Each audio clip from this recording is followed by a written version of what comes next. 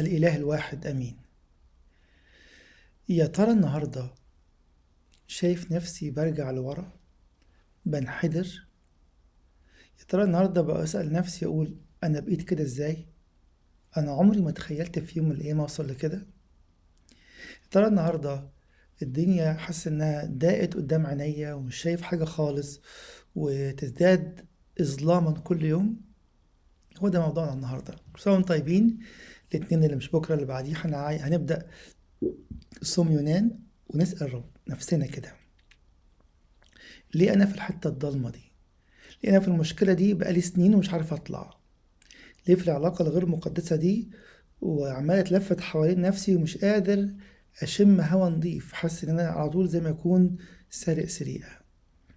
عنواننا النهاردة عدم الطاعة بداية الانحدار. فكرة إبليس مش عاوز حد يكون مش بيطيع في كل حاجة. يبدأ معايا بحاجة واحدة بس، عدم طاعة في حاجة وصية واحدة، ولاقيها دخلتني في ضلمة وفي ظلمة وسرقت حياتي، سرقت سلامي، سرقت كل حاجة في حياتي. وإيه اللي قدام عيني؟ ولا حاجة. أنا مش عارف. في الآخر أسأل نفسي كده، أنا مش عارف أنا وصلت كده إزاي. إيه اللي حصل؟ أنا مش عارف. طب جيت هنا إزاي؟ برضو مش عارف. لكن البداية هي إيه؟ عدم طاعة واحد في حتة صغيرة في حياتي. تعالوا ناخد كده الصح الأولاني ونشوف إزاي عدم الطاعة هو طريق الانحدار. قصة كلكم عارفينها. هناخد كده كام آية من الصح الأولاني بس النهاردة. يقول كده: وصار قول الرب إلى يونان بن أمتاي قائلا: قم اذهب إلى نينوى المدينة العظيمة ونادي عليها لأنه قد صعد شرهم أمامي. فقام يونان ليهرب إلى ترشيش من وجه الرب. وعلى طول يقول لنا إيه؟ فنزل إلى يافا. أول نزول هو نزوله إلى يافا. يافا تعني جمال. أول بداية طريق عدم الطاعة إني أنبهر بحاجة، أنبهر بشخص، أنبهر بإنسانة، أنبهر بظروف، أنبهر بالفلوس، أنبهر بمكان عمل، أنبهر بمكان خطية. فنزل إلى يافا. أول نزول أو أول عدم طاعة بيقول لي أنت منبهر بإيه؟ إيه الحاجة اللي بتشدك قوي؟ أو إيه الحاجة اللي بتشدك قوي؟ يقول لك أنا نفسي أسمع كلمة كويسة، وهي تقول أنا نفسي أسمع كلمة حنينة، نفسي حد يطبطب عليا، شكلها حاجة لطيفة. وإبليس كمان لما يلاقيني بقى من بتوع الكنيسة يحاول يوديها لي إيه؟ يوديها لي ويسميها لي باسم كويس. يقول لي ده أخوك، ده أخوكي، دي أختك، دي ابنك، دي بنتك. والله يقول لي كل ده مش حقيقي. بداية عدم الطاعة إني أنبهر بحاجة غلط، أنبهر بحاجة فيها مشكلة. عشان كده يقول لي فنزل إلى يافا ووجد سفينة نازلة. ربنا بيسألني دلوقتي البداية خالص. البداية خالص هي إيه؟ البداية في الأول عيني راحت في حتة غلط، اخترت عدم طاعة وقلت مش رايح ترشيش، وانبهرت بجمال ترشيش. ممكن تكون المكان اللي أنا مش مرتاح له قوي. ليه؟ سوري آسف، هو رايح مش عايز أروح نينوى، لكن عايز أروح ترشيش عن طريق يافا. أصل نينوى فيها تعب، لأن أنا نينوى فيها ذاتي هتموت، كلامي مش هيطلع صح. هقول لهم بعد 40 سنة تنقلب المدينة ومش هتنقلب. أسأل نفسي كده، يا ترى أنا لسه واقف في دي؟ دخلت من الباب ده ولسه مكمل فيه؟ أهم حاجة كرامتي، ما عملوش اعتبار في الحاجة الفلانية، نسيوني في المناسبة الفلانية، أنا مش رايح تاني. طب رايح فين؟ رايح يافا، المكان اللي هرتاح فيه، المكان اللي هلاقي فيه سهل قوي أعمل اللي أنا عايزه. يبقى بداية عدم الطاعة إني أنبهر بجمال يريحني وينفذ لي اللي في دماغي. كتير قوي نقول أصل مش على مزاجي، أصل ماليش مزاج. الله يقولي تو ما تقول الكلمة دي أنت سبت التبعية، أنت اخترت طريق الراحة اللي ما فيهاش الله، اخترت مصدر للراحة مش من الله. يبقى أول حاجة انجذب إلى طريقه بعدم الطاعة، أو مش رايح نينوى ونزل إلى يافا. يكمل كده ويقول لنا: ووجد سفينة ذاهبة إلى ترشيش فدفع أجرتها ونزل فيها. تاني انحدار أو تاني نزول. ربنا بيسأل كده: انت ركبت المركب ليه؟ يقول: وجد سفينة ذاهبة إلى ترشيش دفع أجرتها ونزل. سؤالين لشخصين مختلفين. أولا نسأل النوتية: انتوا ركبتوا الراجل ده ليه؟ أصل دفع الأجرة. ونسأل يونان: ركبت ليه؟ يقول لي: ما أنا لقيت سفينة اديته ومعايا الأجرة رحت راكب. كتير قوي لما ننجذب للجمال الأرضي اللي مش من الله، يافا، ننزل النزلة الأولانية. طب إيه النزلة التانية؟ أقول لك: الظروف جت كده، أنا رحت لقيت المركب واقفة، وعشان بقى أنا بتاع كنيسة هروح، ربنا رتب لي إن في مركب تكون واقفة، فيبقى أنا ربنا عايزني أهرب منه. تفتكر ربنا يقول لك حاجة ويساعدك أو يساعدك تعملي عكسها؟ يقول كده: فوجد سفينة ذاهبة إلى ترشيش فدفع أجرتها ونزل. يجي تاني سؤال ربنا يحطه قدام عينينا: يا ترى أنت مكمل في الانحدار لأن شايف إن الظروف مساعداك؟ كتير قوي الحقيقة للأسف نسمعها يقولك إيه: ما أنا عايش في الخطية بس محدش عارف، مراتي ما تعرفش، جوزي ما يعرفش، وأنا مش بأذي حد، أنا مبسوط وكمان باسط اللي حواليا. مين زعلان؟ وجد سفينة، لقيت حاجة تريحني تاخدني مطرح ما أنا عايز، تعملي اللي أنا عايزه وأنا ما حدش شايفني. فدفع أجرتها. تعالوا نقف مطرح النوتية شوية. أنت عايز الدنيا تقلب على حياتك؟ النوتية ديت الإنسان أو الإنسانة اللي قبل الغريب بلا فحص. وما هو كان شكله كويس، هو من الكنيسة، هي من الكنيسة، هو بيخدم، هي بتخدم، وبعدين وصلنا لفين دلوقتي؟ وصلنا الدنيا اتلخبطت خالص. ليه؟ لأن أنا واقف مطرح النوتية عايز أكمل المركب، أنا عندي احتياج، بس محتاجين زبون كمان، محتاجين راكب كمان عشان يبقى معانا الأجرة ونرحل واحنا مبسوطين إن معانا أجرة كاملة. تعالوا نراجع بعض. يا ترى إيه اللي دخل في حياتي لأنه بقى شيء معتاد؟ اللي دخل في حياتي لأنه دفع الأجرة. الأجرة دي ممكن تكون مشاعر غير مقدسة، ممكن تكون شركة غير مقدسة، ممكن تكون أفكار غير مقدسة، ممكن تكون أفكار تبعدني عن الله. إيه اللي دخل سفينتي وهيعرضني للهلاك والموت بعد شوية؟ لأني قلت هو دفع الأجرة. وجد سفينة ذاهبة إلى ترشيش فدفع أجرتها ونزل. كل ده يونان مش واخد باله إنه بيعمل إيه؟ مكمل في النزول. بس البداية عدم طاعة واحد. يقول كده: فقام يونان ليهرب إلى ترشيش. يا ترى اللي انت فيه النهاردة واللي انت فيه النهاردة بدأ بأني عدم طاعة؟ قول يعني بقى هقعد أدين نفسي طول العمر؟ لا، تتوب النهاردة، تتوب دلوقتي. تكلم أب اعترافك في التليفون على طول، تقول أنا مش عايز أكمل في الضلمة. تكلم مع حد من فترة فقالت لي كده: ما أقدرش أوقف دلوقتي، هنكشف. تخيلوا إبليس يكذب عليا لحد إيه؟ إني لو وقفت الخطية هنكشف، هكمل في الخطية مستور. للدرجات دي اتشقلبت. هنتكلم عن قلتي بعد دقايق. إبليس سهل قوي يكذب لأنه اسمه الكذاب وأبو كل كذب. وللأسف بديله وداني وأكمل نزول. يقولي لو وقفت دلوقتي احتياجك مش هيتسدد. لو وقفت دلوقتي ممكن الناس تقول هو ليه قطع مع فلانة؟ يا فلانة ليه قطعت مع فلان؟ عشان تابت. والله قادر إنه يسكت كل الألسنة، يخلي الناس كمان ما تاخدش بالها، ولو خد بالها تعدي. لكن المشكلة إن إبليس بيقول لي لا، توبتك فيها مشكلة، مش هتعرف توقف. ولو أنت وقفت تلاقي الطرف التاني بيشد، أنت الطرف التاني وقف تلاقي أنت نفسك بترجع تشد تاني.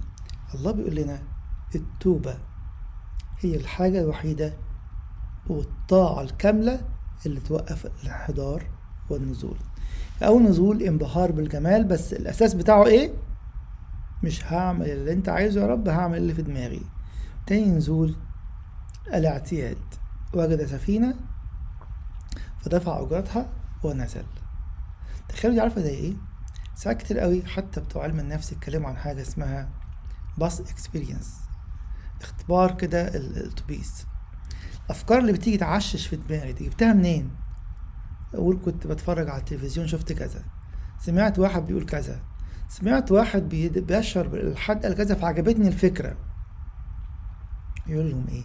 أنا دلوقتي عايز أروح المكان الفلاني، وقفت على محطة الأتوبيس، جه أتوبيس شكله جميل وظريف ونضيف وفاضي، قلت أركب، بس اليافطة بتاعته بتقول إيه؟ different destination، رايحة في حتة تانية. ده اللي احنا بنعمله، إن لما نلاقي الأمور ماشية ما بقاش بفكر يا ترى النازلة دي ايدي في ايد الله ولا نازل من دماغي. نازل لان انا بدأت بعدم طاعة وبقيت في سكة ابليس فتوهت مع نفسي. عشان كده نكمل، يقول لنا ايه؟ عدد 4: فأرسل الرب ريحا شديدة إلى البحر وحصل نوء، وكل واحد صرخ وكل واحد إلى إلهه. جه وقت الصلاة. وأما يونان فكان قد نزل إلى جوف السفينة واضطجع ونام نوما ثقيلا. يعني نزل ليافا وبعدين نزل في السفينة وما عجبوش، أنا هخش جوه جوف السفينة، واضطجع ونام نوما ثقيلا.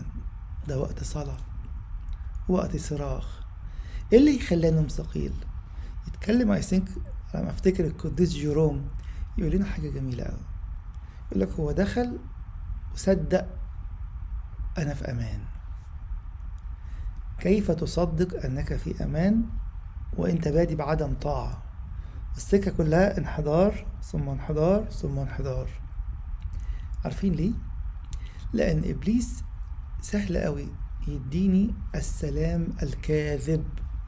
هو مش سلام، هو سلام كاذب. يعني ايه سلام كاذب؟ تخيلوا كده لما نبص لها بمنتهى البساطة، نلاقي في العهد القديم كتير قوي وفي العهد الجديد واحد يمشي في سكة غلط يقول لك الحمد لله ربنا سترني. واحد محب للمال بشدة والمال بقى مسيطر على ذهنه وعلى فكره وعلى مشاعره وعلى كل حاجة، يخش في سكة الفلوس وربنا يباركه قوي، يقول لك بس يبقى ربنا عايزني اكمل كده. طب وصلاتك؟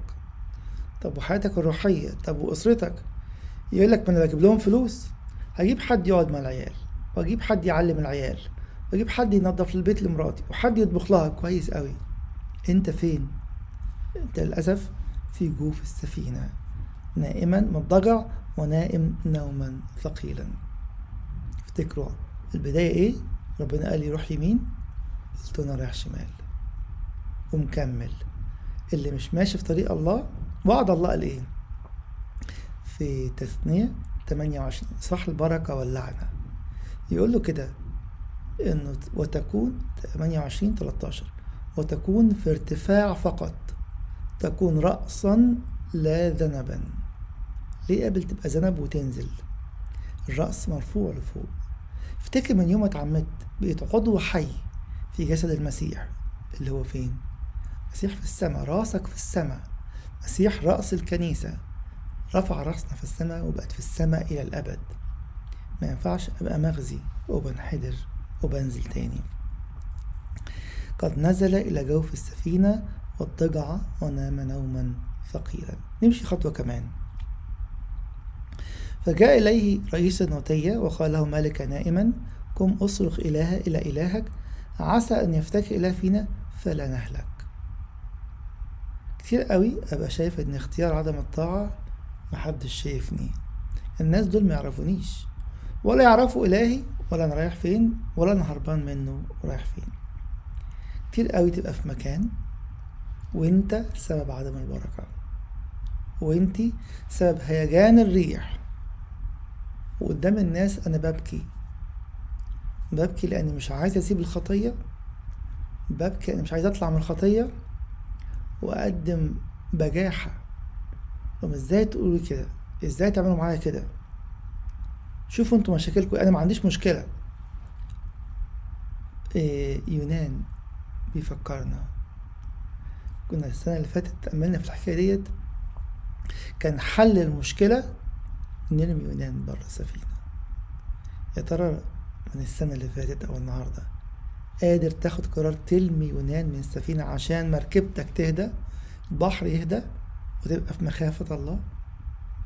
علاقات كتيرة متلخبطة في بيوتنا للأسف، وإبليس بيسميها بأسامي كتير متنوعة للأسف.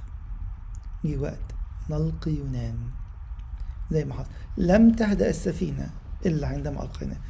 وتلاقي في شفقة، يقول لك أصل أنا لو سبته يمكن ينتحر، أصل أنا لو سبتها هتعمل في نفسها حاجة. حينما ألقوا يونان خارج السفينة نجت السفينة، ونجا النوتية، ونجا يونان، ونجت نينوى. اوعى تقبل واوعى تقبلي ان كذبة إبليس اني لما احتفظ بيونان انا في امان. احتفاظ بيونان هلاك ليونان، هلاك للنوتية، هلاك للسفينة، وهلاك لنينوى. حينما نلقي يونان خارج السفينة يكون لنا هذا الخلاص. يبقى أول نزلة انبهار بجمال يافا. تاني نزلة الاعتياد، وجد سفينة دفع الأجرة نزل. تالت نزلة الهروب والأمان الكاذب، نزل إلى جوف السفينة واضطجع ونام نوما ثقيلا. خلي بالكم من الحتة اللي جاية دي. قالوا انت مين؟ عملوا القرعة طلعت على يونان. انت بقى ايه حكايتك؟ وعملت ايه؟ ما هي أرضك ومن أي شعب أنت؟ فقال لهم أنا عبراني، وأنا خائف من الرب إله السماء الذي صنع البحر والبر. هنا في حاجتين محتاجين نخلي بالنا منهم. عبراني بحسب برضو القديس جيروم يقول لنا يعني أبونا إبراهيم سمى نفسه عبراني بمعنى إيه؟ عابر من مدينة إلى مدينة. أبونا إبراهيم كان عابر ورا صوت الله، قال له اخرج، خرج، وهو لا يعلم إلا أين يذهب. إنما أنت خارج وأنت عارف رايح فين، وعارف إن الطريق ده عكس طريق الله، أنت في الطريق المخالف. كمل كده ويقول إيه؟ أنا خائف من الرب إله السماء الذي صنع البحر والبر. خلي بالكم دي بقى الإيه؟ سماها واحد كده شخص خادم جميل، سماها سكيزوفرينيا روحية، انفصام في الشخصية روحي. يعني إيه؟ رايح تستخبى فين؟ تستخبى من مين؟ تستخبى من عند ربنا اللي عمل البحر في البحر بتاعه. انت واعي اللي انت بتقوله؟ هو ده اللي إبليس بيحاول يعيشنا فيه واحنا في الخطية، انفصام في الشخصية بس انفصام روحي. يقول لك ما بيسيبش قداس ويطلع من القداس يكمل الخطية، ما بيسيبش خدمة يطلع من الخدمة على الخطية. وتفعل الخطية دي بإيه؟ مجلس مستهزئين، عدم قداسة، محبة مال، علاقات غير مقدسة، أي حاجة. يجي ربنا يسألني تاني، هل أنت بالفعل خائف من الرب إله السماء الذي صنع البحر والبر؟ طب رايح فين؟ رايح استخبى عنده منين؟ يقول لك يعني ما صليش وما راحش الكنيسة وما خدمش. يقول لك ما قلناش كده، بس توب. انت لا عارف تستمتع بكنيسة، ولا عارف تستمتع بخدمة، عارف تستمتع بأي حاجة، وغير مثمر، بس بتضحك على نفسك ومتخيل كله كويس أحسن من غيرنا. ده أنا أعرف واحد بيعمل اللي بعمله ده 10 مرات. انت مالك وانتي مالك؟ الله دعانا إلى القداسة. كل صوم هو دعوة للتوبة. جري يونان وعصيانه وبعدين طاعته، بعد كده كان ربنا بعته يقول ايه؟ توبوا. الكنيسة عندناش رسالة تانية، رسالة الكنيسة الأولى والأخيرة، ننادي للكل بالتوبة للتمتع بالأبدية، وليملك المسيح على قلوبنا وأذهاننا، لأن ملكوت الله داخلكم. استمتع بأبوة الله لينا كل يوم. يقول لي كده وانت نازل خلي بالك اوعى تعيش في السكيزوفرينيا الروحية ديت. يبقى بيعمل شيء روحي ويقول لك انا عملنا خدمة حلوة جدا النهاردة، تعمل ايه بعديها؟ اكمل في الخطية. الحاجات دي ليها اسامي كتير قوي في علم النفس وفي تشخيصات كتيرة في علم النفس، لكن ده مش موضوعنا دلوقتي. يبقى اول نزلة انبهار بالجمال، تاني نزلة الاعتياد، لقيت مركبة قدامي ودفعت الفلوس وفي مكان فنزلت. تالت نزلة السلام المزيف، اني خلاص هربت من ربنا عنده. فين؟ في النهر، في البحر. قالوا طب نعمل ايه؟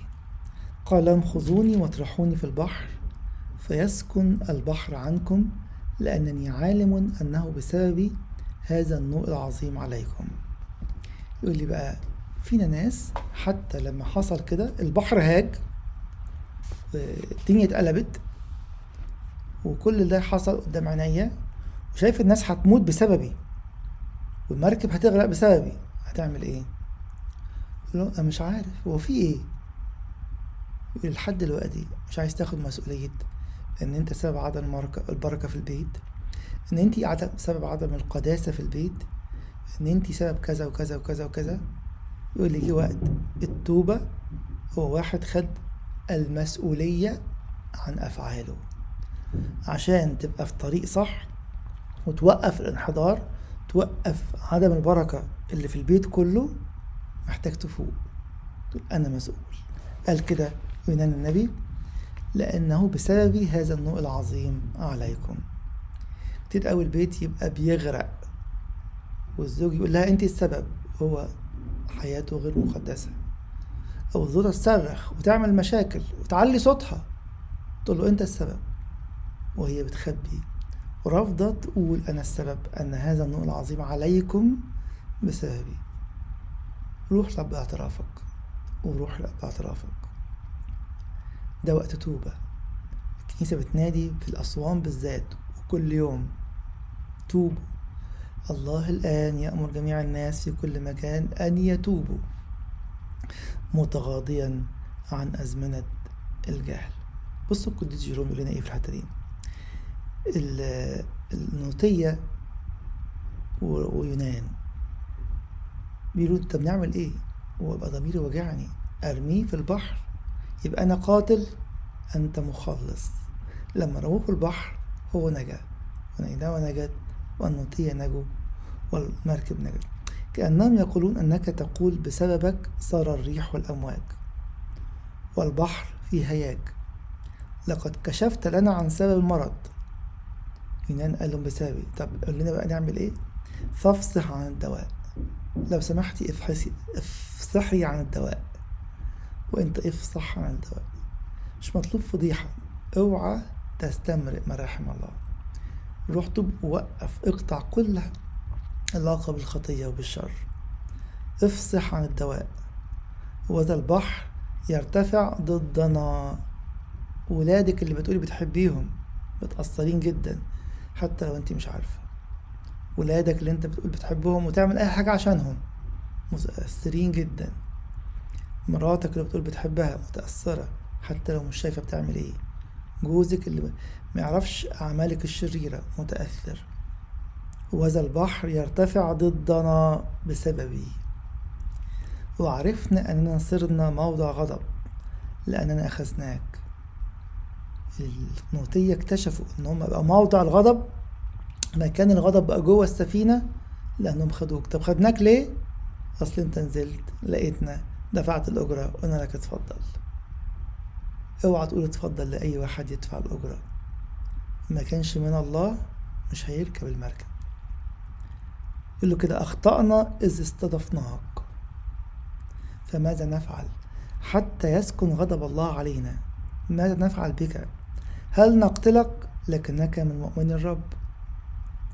خلي بالكم هنا المناجاة إن لو اترمى في البحر هيموت.